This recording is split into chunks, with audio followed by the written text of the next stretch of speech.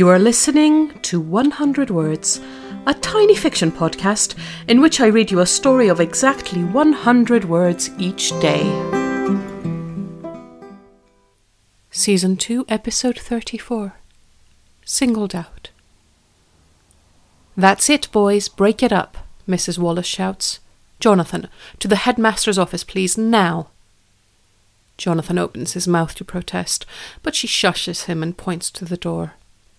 All round him the other boys have vanished. Surely she must have seen that he wasn't the only one involved. Even if she didn't see, even if he'll never tell because he's too scared, that they started it, that they teased and tormented him until he couldn't take any more.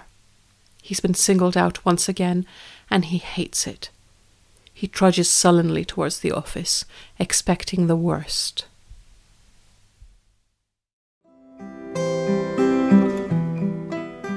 Thank you for listening to 100 Words. This podcast is written and produced by Marilisa Valtazano.